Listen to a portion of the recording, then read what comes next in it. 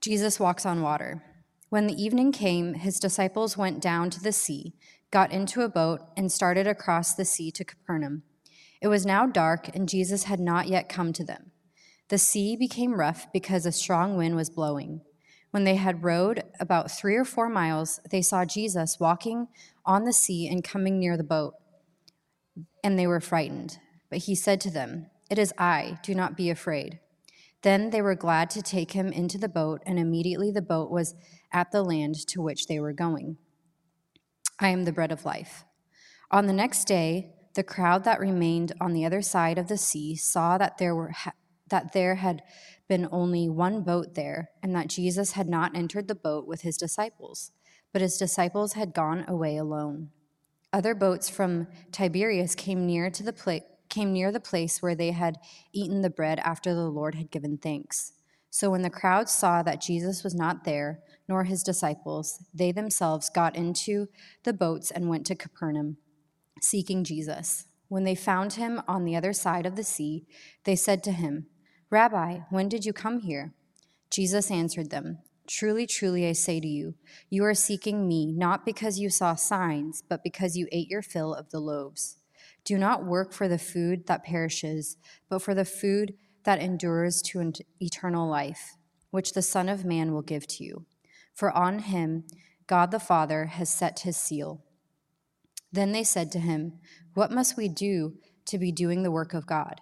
Jesus answered them, "This is the work of God, that you believe in him who he has sent." So they said to him, "Then what sign do you do that we may see and believe you? What work do you perform? Our fathers ate the manna in the wilderness, as it is written, he gave them bread from heaven to eat." Jesus said to them, "Truly, truly, I say to you, it was not Moses who gave you the bread from heaven, but my Father who gives you the true bread from heaven. For the bread of God is he who comes down from heaven and gives life to the world." They said to him, "Sir, give us this bread always." Thank you, Bianca. I'll take that for you. All right, so good morning, church. It's good to see you today. Hey, if you're new in here, I see a couple new faces. My name's JT. I am one of the pastors here at Freshwater. So thankful that everybody's here today. We're getting ready to jump back into John in a second, and I'm really pumped about that. If you came and didn't get our message, we were going to do our Caring Well message today. And we're going to do that in the future, but because so many of our leadership in particular was out with COVID, which I think most of them are back, most of them are healed up from that today, including me. It's been about 3 weeks for me. We're actually kind of moving into superhuman territory in our church because so many people have had it. So I'm really excited about that. We can just gather and not worry about it for most of us in the room. But we are going to reschedule that as soon as possible. We wanted to kind of wait and ride this wave and see how long it lasted and how long our people were going to be sick before we rescheduled our Caring Well Sunday, our baby dedication Sunday. We want to get that back on the schedule ASAP. We're going to talk about that this week because we know a lot of your families want to come and join in that. And so we want to get it on the calendar as soon as we can, and far enough out, but not too far because it's been like now almost a year and a half since we did baby dedications. There might be like 40 kids up here. It's going to be crazy. It's going to be crazy. It's going to be like the whole service, just handing out Bibles and certificates for baby dedication. And that would be fine because it's a great day. But anyway, I don't want to derail already. So we will reschedule those things and let you know ASAP. But the good news is we get to jump back into John. One other thing I said when we were in the midst of the COVID hit and post-Christmas, and there was like 19 people here, so I'm going to say it again. Here's something I want you to consider. I want you to at least consider not using your phones at church anymore for your Bible. I use my phone for the Bible. Hear me. Nothing wrong with using your phone. What a privilege, what a blessing, what an incredible thing that we have not only the Bible anywhere we go all the time, but some of the greatest sermons, some of the greatest works, some of the greatest things ever written, we can access on our phone in a minute. That is an amazing thing, right? It's incredible. Like some of the... Man, you know how much easier it is to be a pastor and do research compared to what they did in the 1800s? It's just unbelievable. So I'm not knocking technology. It's a good thing. But what I do know, and what I've seen, and especially when I stand in the back, what I've seen is our phones are incredibly distracting to all of us all the time. And in particular, in service. And so the reason I'm asking you to at least consider start bringing a paper Bible is not because it's more holy or not because it's better, but because if a text pops up, an email pops up, social media pops up, we just almost can't help but do this. Even if you don't click over, which honestly a lot of you do, I think, right? And I'm not calling anybody out. I haven't been watching, right? But I think a lot of us can't help but know what that text or email is. But even when it pops up, you look down. And so actually somebody else in our church brought this up to me as a thought, and I think they were right. What we're really asking for is an hour and a half once a week to be fully and completely focused on the Lord as a family together, right? And if our phones are in any way at all distracting us from that, man, there's an easy solution to that. Let's just start using our paper Bibles again while we're here. Hey, also maybe while you're in life group, so that we can focus during that time just on the Lord. Does that make sense? Is that fair? Yeah, I didn't want this to be a big conviction oh, your phones are a bad thing. They can be, but they can also be a huge blessing. But just consider that. If I see you with your phone next week, I'm not going to be like, why are they using their phone, right? If your phone's not a distraction, then fantastic. Honestly, to be honest, my phone's not much of a distraction. When I get anything pop up on my phone, I just ignore it when Brandon or Tony or whoever else is preaching. But that has taken a lot of self-discipline and a lot of work for me to know that. And by the way, I've deleted almost all social media, YouTube, everything on my phone is basically not there anymore. So I don't get distracted by those things in my life. But that's a whole nother sermon, a whole different thing. Okay, so with that, let's jump back into John this week. I'm really excited because what better for a church that really centers our whole church on God's salvation through his son, Jesus Christ, to be in a book, the Gospel of John, that is arguably the most Jesus-centered book in the entire Bible. And all of the New Testament is extremely Jesus-centered, but many people think this is the most Jesus-centered book in the entire Bible. And so if you're kind of unfamiliar with the Bible, when we say the Gospels, we mean the first 4 books of the Bible that are just all about Jesus' life. And so John is one of those 4 Gospels. It's actually the 4th Gospel in the New Testament. And John was one of Jesus' disciples, one of his 12 guys that followed him around and learned from him. We'll also talk about John the Baptist in a minute. That's a different guy, right? But we're talking about John, one of Jesus' disciples who wrote this book. And what's nice about this book is we don't have to wonder what it's about, right? John told us exactly what this book is about. It's my one slide for today. You got it, Denver? You actually have it? It's John 20:31. Let me see if we got it, because I forgot. There it is. This is what the book is about. But these things, the things written in this book, are written so that you may believe that Jesus is the Christ, the Son of God, and that by believing in him, you may have life in his name.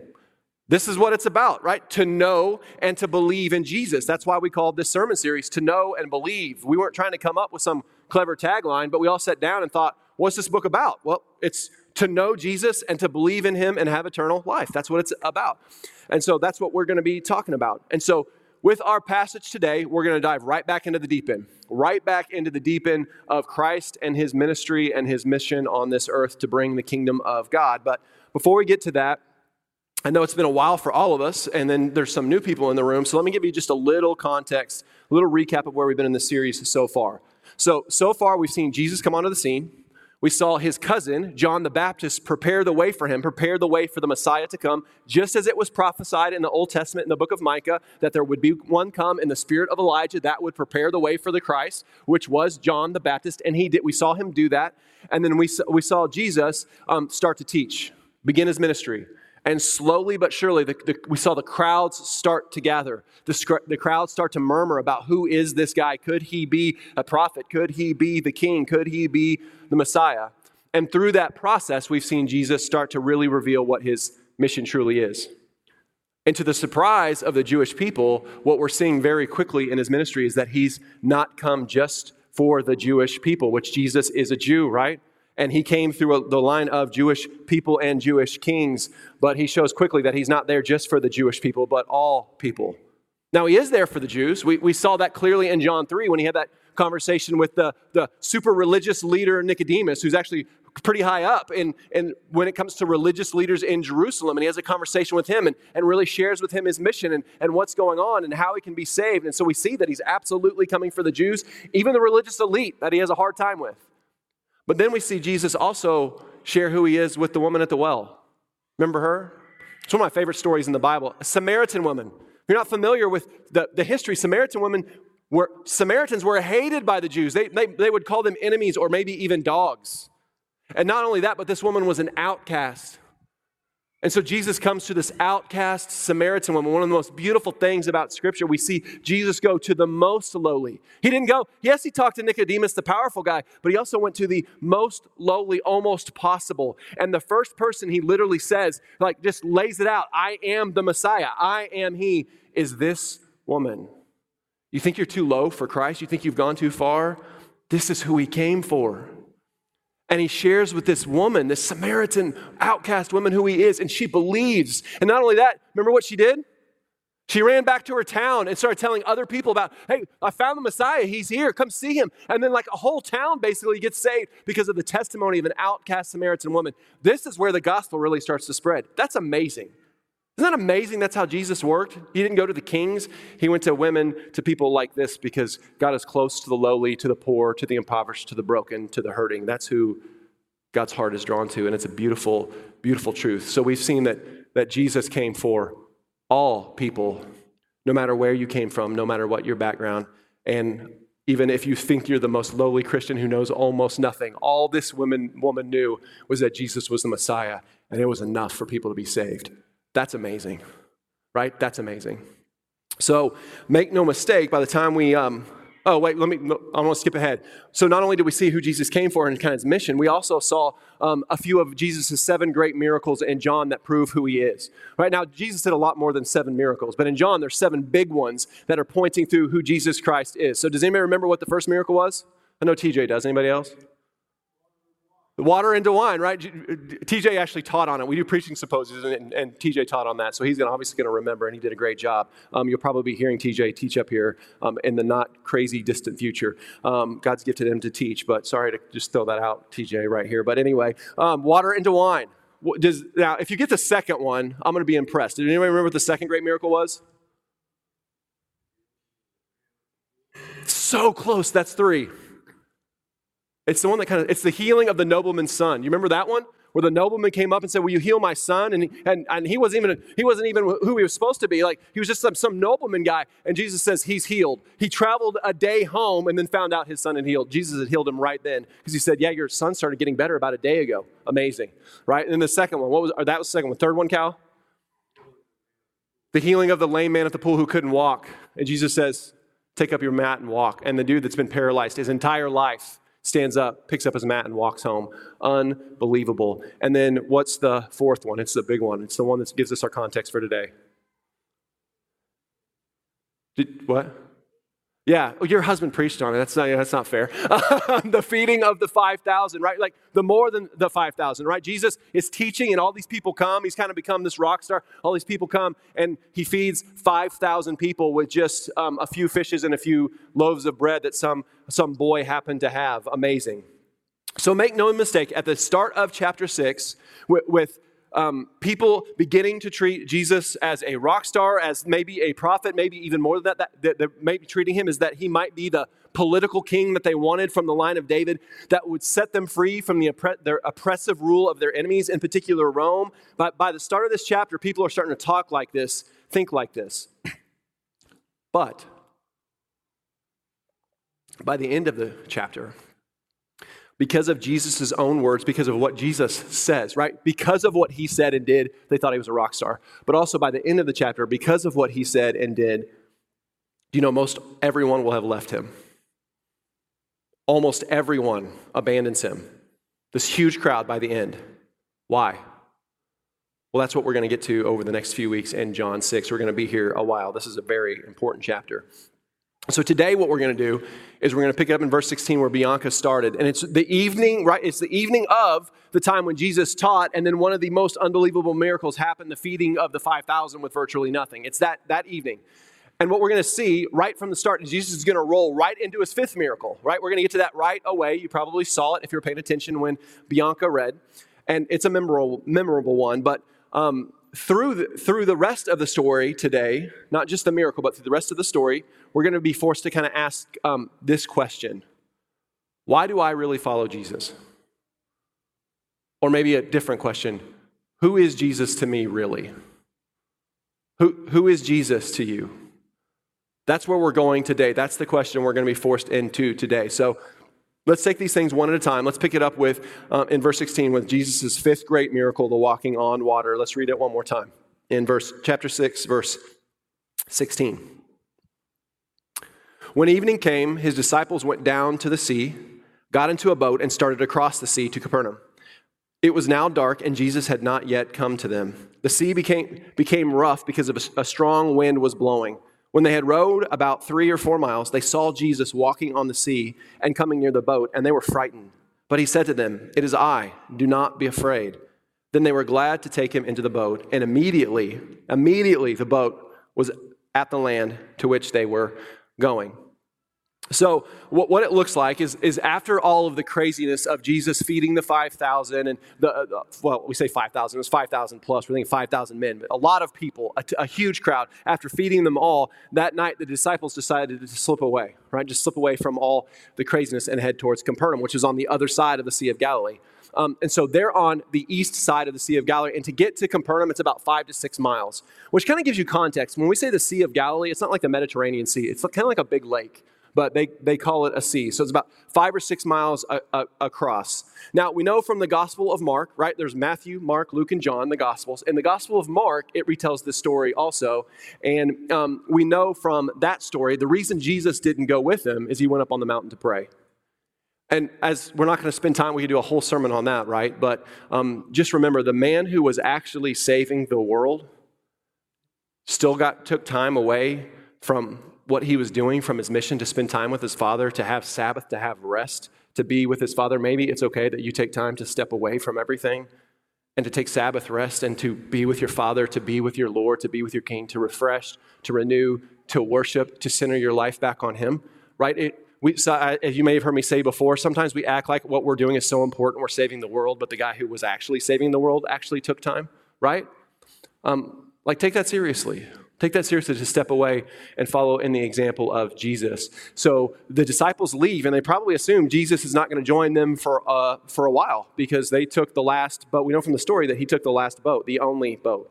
Now, when the disciples were crossing the sea, you see from the story, it got a little bit scary, and it probably got scary for a couple of reasons. One, I don't know if you know this, but the Sea of Galilee is 600 feet below sea level. Can you imagine that? So it's really low. And so what would happen on the Sea of Galilee is these warm or these cold winds from more of the highlands, from the higher places, would swoop down into this low land of the Sea of Galilee, and it would combine with the warm, moist air over the Sea of Galilee, and it would cause these huge storms, and they would come on quickly, and these huge squalls and these huge waves. So even though it was a small lake, right, like a Stockton-sized type of lake, type of sea, these huge storms would come, and they could get really, really scary, really, really terrifying. Not only that, knowing the context of the Sea of Galilee being a scary place, in the ancient world, I don't know if you're aware of this, but the sea kind of represented chaos and fear and darkness. And if you think about it, right, in that context, and you're out in the middle of a sea like this that can go crazy, that is a scary thing, right? You want to feel small, even if you're on like a gigantic cruise ship, which is some of the safest ships in the world, right? If you're out on a cruise ship in a giant storm, it's a scary thing even today. Can you imagine the boats back then? And so the sea kind of represented this. We can see this even clearly if you've ever read Revelation 21 or 22, like at the end, when it says all things are new, it says the sea will be what? Anybody know? No more. What a weird thing to say, right? When God renews all things, the sea will be no more. I don't know this, right? This is conjecture. You ready? This is me stepping away. This is what I think.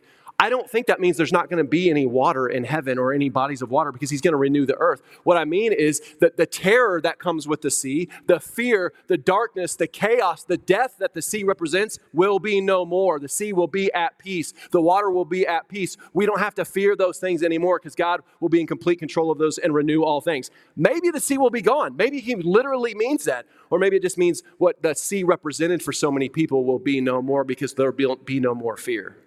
There'll be no more chaos in this world. But either way, the disciples are out on the sea. They're only about halfway, 3 or 4 miles into a 6-mile trip, and this storm hits, and it probably was really scary and really terrifying, and they were in a little bit of trouble. And then what happens? They see some guy walking on the water, and they're frightened. And we know that they didn't recognize it as Jesus because, one, Jesus had to say that it's me. But we know, again, from the Gospel of Mark that records the story is that they thought it was a ghost. They literally thought it was a ghost. Now, some of us might be like, give the disciples a hard time, like, wait, you thought it was a ghost? Really? Right? But think about this for a second. Jesus walking on the water is a part of our vernacular in our culture. You know what I'm talking about? Even people that aren't believers, that don't even know the Bible, might say, oh, so I guess you think you walk on water, huh? Right?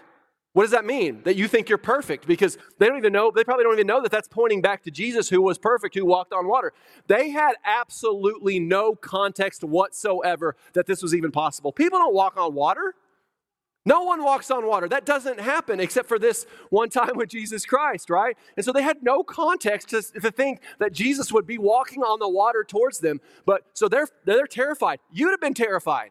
I would have been terrified. What in the world is happening right now? Imagine it. In the middle of a storm, somebody walking on the sea towards you, freak you out. And so they're freaked out for lots of reasons. And then what does Jesus say? It is I. Do not be afraid. And he walks up to the boat and they welcome him, and they're not afraid anymore. They joyfully take him into the boat after Jesus had just done the impossible. It is I, do not be afraid. Now, it's an amazing thing, right? Jesus walking on the water. Another thing to prove who he is, but it's more than just another miracle. It's more than just this thing. The Bible makes very clear over and over, particularly in the Old Testament, that only God has power over creation. And in places like Psalm 89:9 and other places in the Psalms, it specifically says that only God has the power over the wind and the waves. Only God can control these things, and he does control these things. So this is more than just a miracle. This is Jesus declaring to them that he's more than just a prophet, right? He's more than just a good teacher, that he is the one that controls the wind and the waves. He is the master over the storms. He is the master over all creation. Not only that, but they seem to be immediately at the seashore. Did you pick up on that? People always focus on the fact that he walked on water for good reason. I mean, that's crazy, right? But then it says they're immediately at the seashore. It uses that word immediately. So it seems to be a part of this miracle of the things that Jesus did. This is Jesus displaying that he not only has the power reserved for God, but that he is God himself. That he is the I am. So when he says it is I, he's not saying in this, he's really just saying it is I. But it is also him declaring in what he is doing and how he's approaching this, that he is the I am. So also, he's saying that in him and through him, even in situations in this life, even in situations that seem the most dangerous, the most dark, the most chaotic, the most out of control, we can know that God is in control. Now, some people want to make this passage all about that. That's not really what this is. It's about Jesus declaring who he is, but it also gives us an example to follow. Because in this life, there is a lot of chaos, isn't there?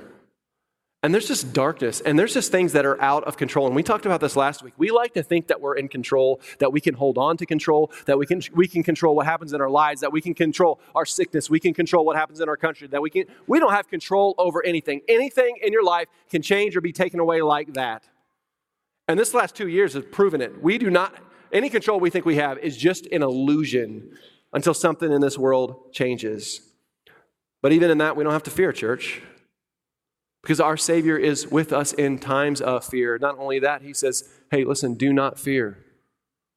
Do not fear, for I have given you a spirit of power and love and self-control. Don't fear. Do not fear, because I have not given you a spirit of fear, but I've given you a spirit of adoption as my sons, as my own children. So you can cry out to me, Abba, which means Father. You can cry out to me, and I'm here, and I'm there, and I'm with you. You don't have to fear. Do not fear, for I am with you. This is who Jesus is. This is who our God is. Do not be afraid, church. So many of us give into, especially in the last couple of years, give into the fear, give into the worry. Listen, fear and worry is just another way of you trying to control things. That's what, different ends of the spectrum, fear and anger. They're both you trying to control things that are uncontrollable. Don't try. You have a sovereign king who controls all of creation, who controls the wind and the waves and the storms and the chaos and the darkness. And he is saying, listen, it is I. The I am with you. Do not be afraid. Some of us feel like if only we could have Jesus like the disciples did. In their moment of fear, he was there saying, it's I, don't be afraid. And they had joy, they had peace. But Jesus told us it's to my advantage that I left, because when I left, I sent you the Holy Spirit Jesus was just one man. He couldn't be with everybody at all times, but the Holy Spirit is always with you, crying out, "It is I, do not be afraid." We don't have to be afraid, church, for our God is in control. This is God. This is Jesus revealing to us once again who he is, that he's more than a prophet, that he is the I am. But it's not just his disciples that he's going to reveal himself to today. Keep reading in verse 22. Chapter 6, verse 22. We'll read through verse 26.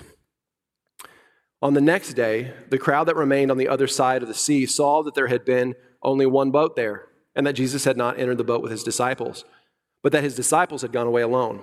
Other boats from Tiberias came near the place where they had eaten the bread, the 5,000, after the Lord had given thanks. So when the crowd saw that Jesus was not there, nor his disciples, they themselves got into the boats and went to Capernaum seeking Jesus. When they found him on the other side of the sea, they said to him, "Rabbi," which means teacher, "Rabbi, when did you come here?" Jesus answered them, "Truly, truly, I say to you, you are seeking me, not because you saw signs, but because you ate your fill of the loaves." Okay, so the people know that Jesus didn't go with his disciples, right? And so it's the next day, and the disciples are gone, but Jesus isn't there. It's probably the reason that a lot of them stayed the night, and they stayed there. You can imagine, after seeing something miraculous happen, like the feeding of the 5,000 people with a few fish and a few loaves of bread, you might want to stick around too to see what's going to happen next, right? Might be a little bit enthralled with, what the heck is this guy? Who is this guy? Is he the king? Is he the prophet? What is happening that he can do these things? So they stuck around. But the next day they noticed that they knew the disciples were gone, but Jesus is gone too, and there's no other boats. So they have no idea where he went or how he got there. But then, just by chance, I guess, some boats from Tiberias show up, and I don't know. I don't know what happened here. I don't know if they paid them to take them, or it was family and friends, or they just doing them a favor, or they were giving testimony to what Jesus Christ did, and the people are like, "Let's get on the boats, let's go." But no matter how it looked, they got on the boats from Tiberias and they sailed across the Sea of Galilee to Capernaum to follow Jesus, really to follow where the disciples went looking for Jesus. So they get there. And what's the first thing they ask? "Rabbi," again, teacher, "how in the world did you get over here? How did you get here?" But did Jesus answer the question? Do you see it? Did he answer it? It's a pretty simple question. How did you get here? Did he answer it? No. As Jesus did with the woman at the well, as Jesus did with Nicodemus, the religious leader, as he did with so many others, Jesus just has this way to see past the question, past what people are actually saying, and get right to the heart of it, right to their heart. It's an example that we should follow when we're discipling other people. Don't always listen to what they're saying right now. Keep listening so that we can get to the heart of it, because that's what Jesus did. And what happens is Jesus responds with, when they ask, "How did you get here?" He basically says to them, "You're not here for that.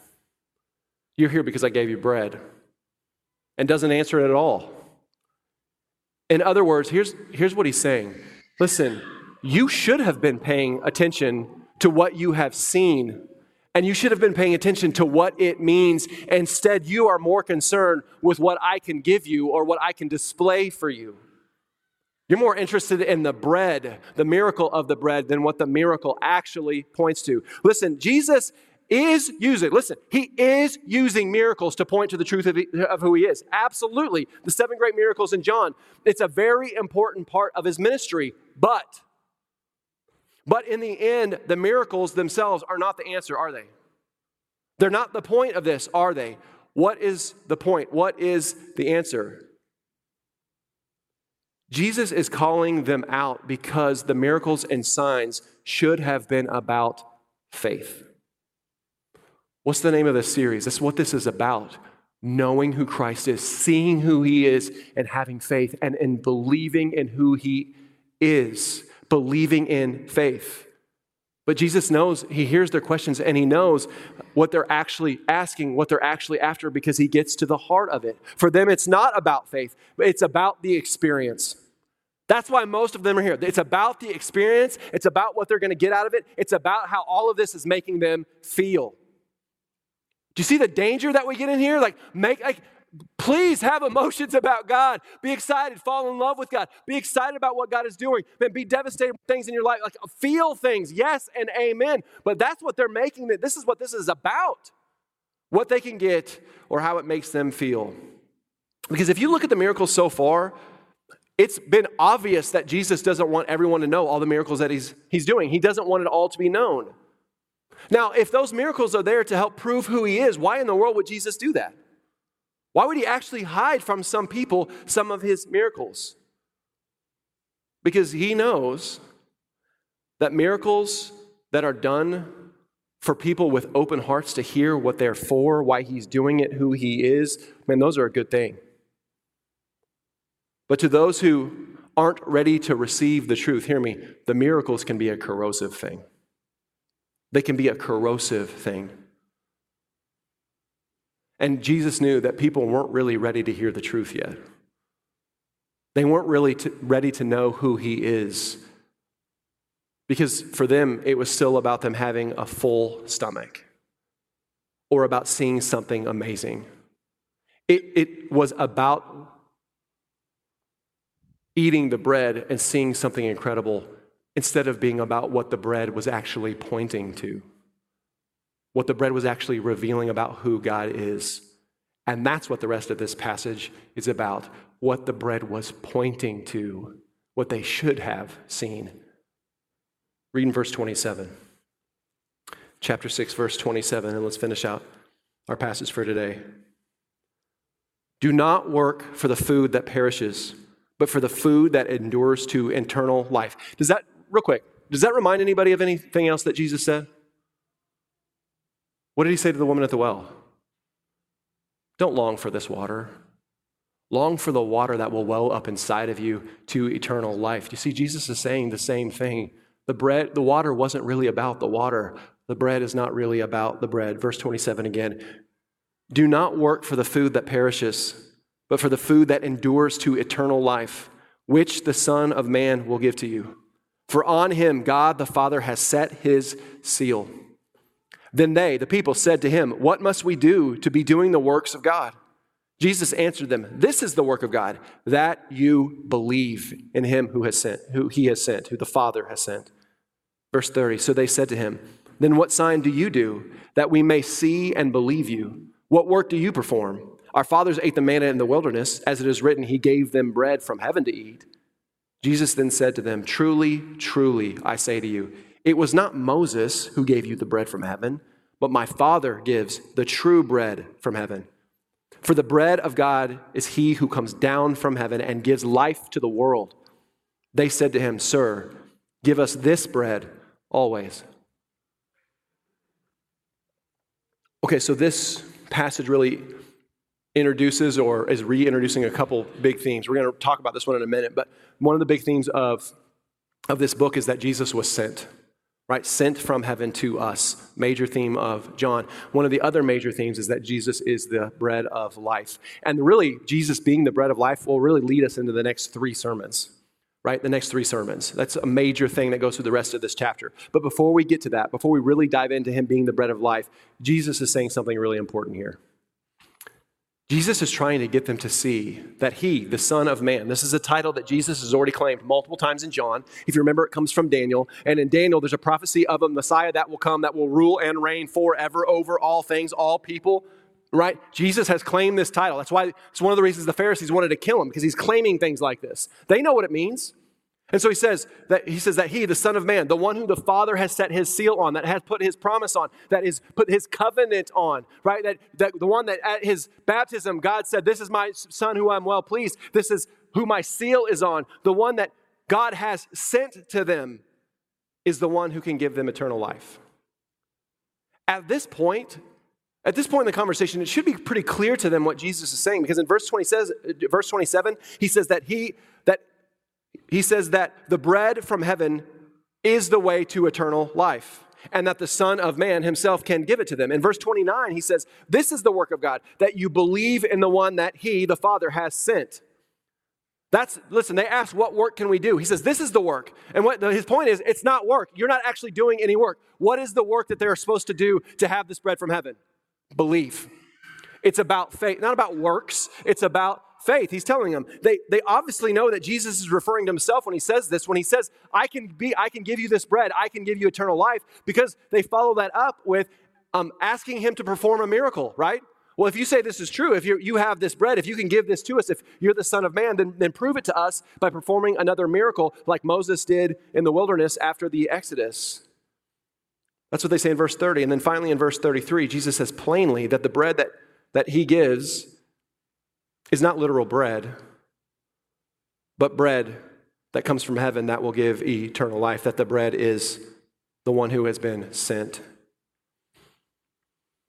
It should be clearly, like they're laying it out. They're even saying they know what, at least in part, what he's claiming, because they're saying, prove it, do a miracle. Show us the things that Moses did. If you're as much as Moses, then do the things that Moses did. But they just didn't get it.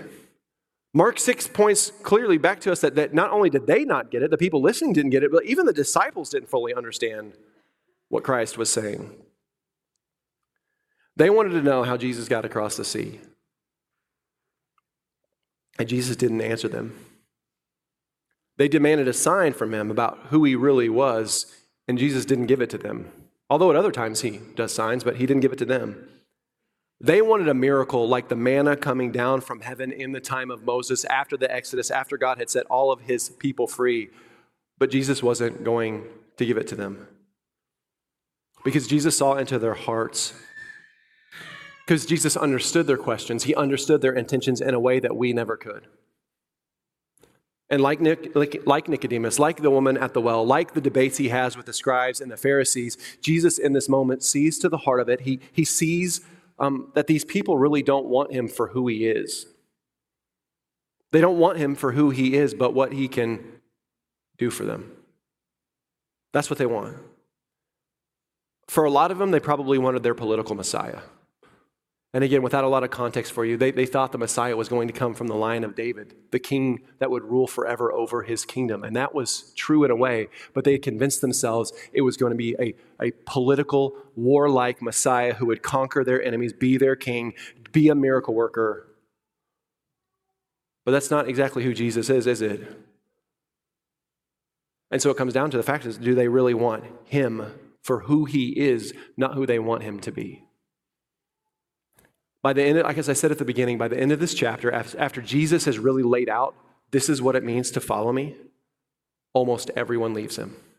Again, basically everybody but just his 12 disciples are gone. From crowds of 5,000 to 10,000 to 12. Why? Because to follow Christ is not about what he gives us, but about getting him. For who he is, not who we want him to be. To follow Christ is to lay down our own needs, our own wants, our own desires, our own lives to follow him. Follow him because we believe in faith that he is enough. That he, in him, just him, that he is enough.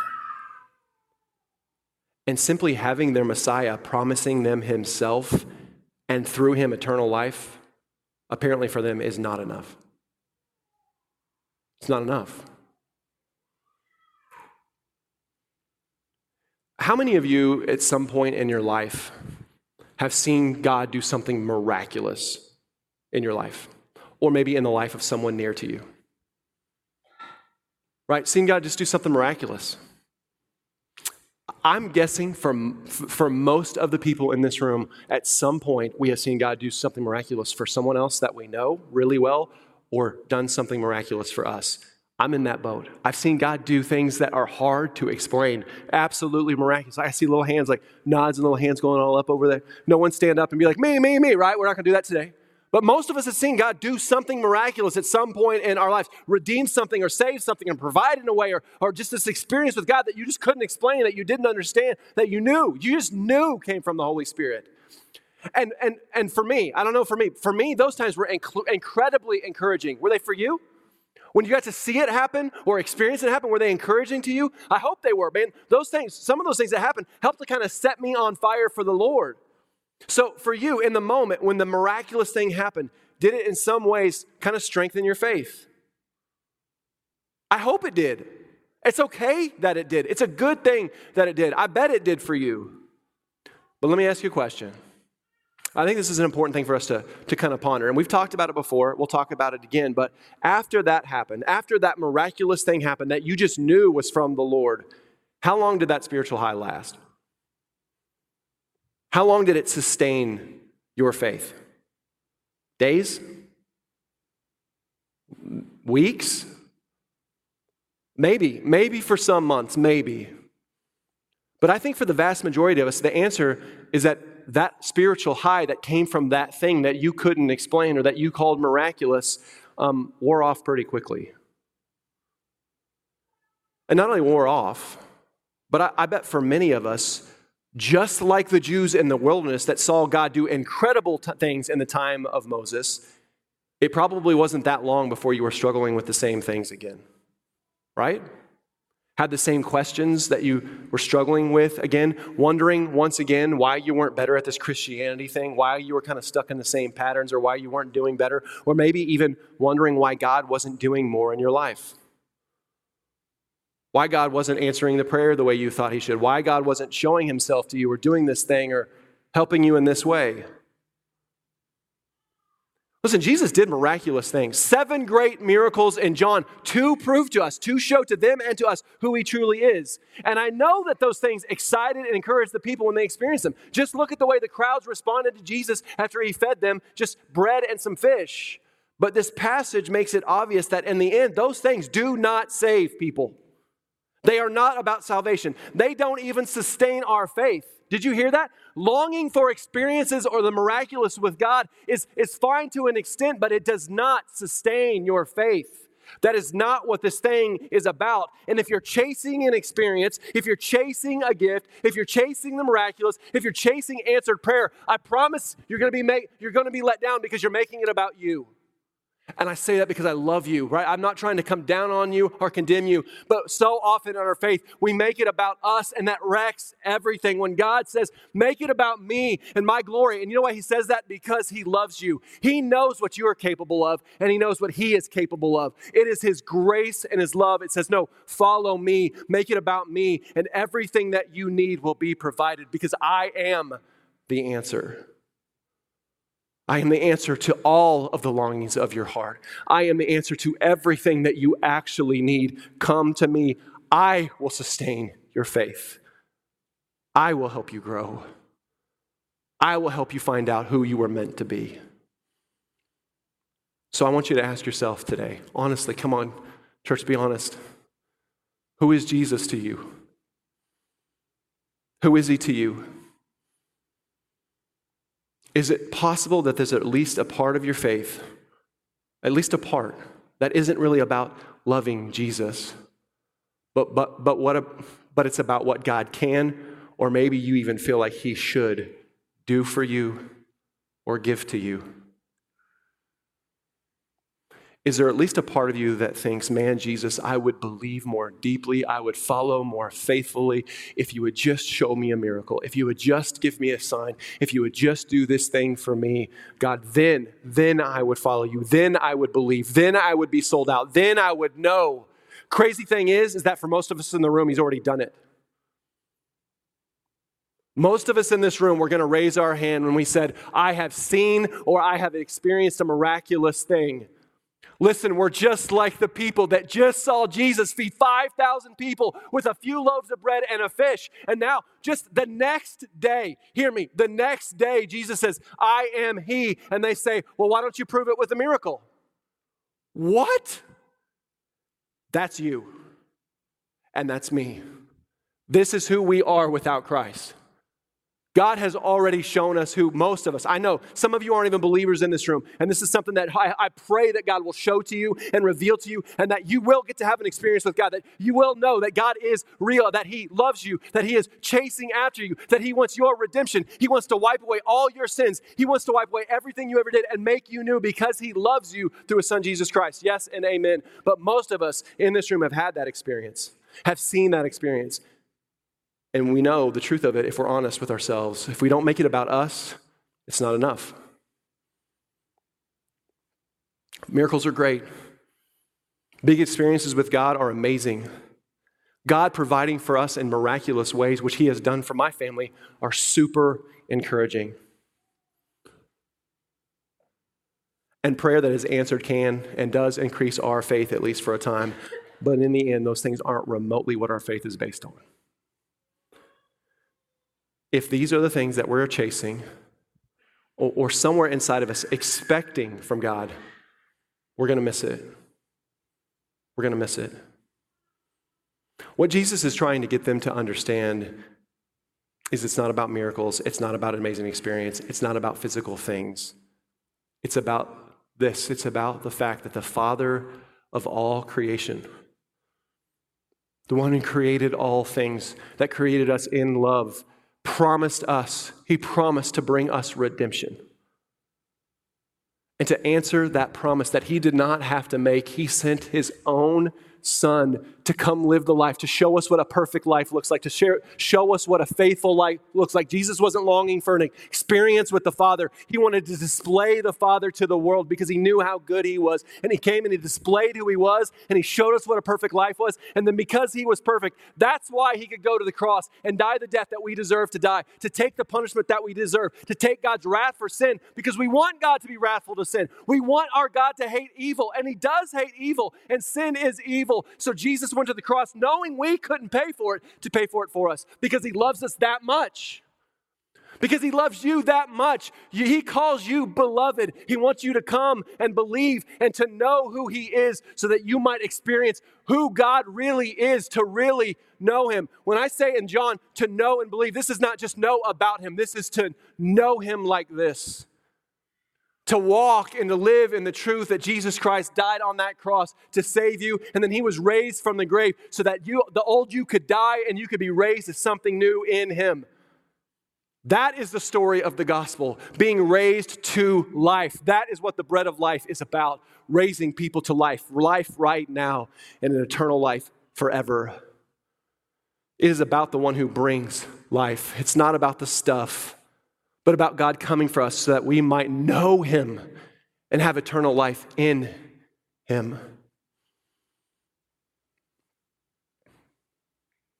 Is that enough for you? Is that enough for you? Because you know what? For those who do believe, Jesus does promise things, doesn't he?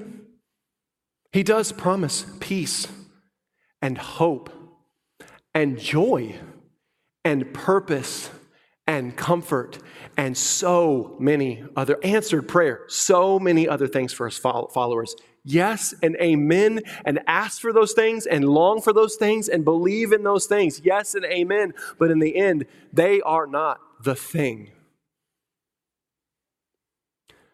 God's love shown clearly to us by his free gift of grace through his Son, Jesus Christ. That is the thing.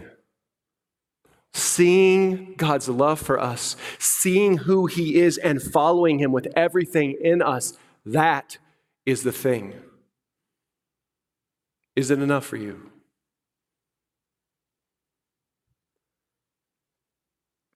To know and believe. That's why John wrote this. This is why the Holy Spirit inspired him, so that you might truly know the one who can give you eternal life. Church, today, if you know there's places in your heart that long for more of what God can do for you or give to you, or something that you feel like you're owed from God, if there's parts of your heart that are more true towards that than that just simply long for him, I want to ask you to repent of that today. Do you know what repenting means? The simplest version of repenting means turn away from your own way and turn to God's way. Repent sounds like this big, nasty word almost. Repent and be saved. But listen, that's what it means. This is a good thing. You repent, you confess it to the Lord and say, Lord, I'm sorry for the way I've done this thing. I don't want to do this thing like this anymore. I want to do it your way. I want to follow you. I want to trust you. God, I'm turning to you. This is what confession, this is what asking for forgiveness, this is what repentance is. I'm turning away from my way and I'm giving my life to you so I can do it your way. Ask God to redeem that, to forgive that, to wash that away and make you new. Ask God to help you be fully satisfied simply in who he is. To be satisfied in what he has already done for you in Christ. and be satisfied in who you were created to be in Christ. Because that work, if you're a believer in here today, that work has already been done. And if you're not a believer in here today, simply through knowing Jesus Christ and believing, this work can begin in you. Because God longs for you to be in our family. All you need to do is believe and confess that Jesus Christ is Lord, and you will know him. This is what it means to live for the glory of God, church. This is where you'll not only find God, but you'll find what it means to be made new in God.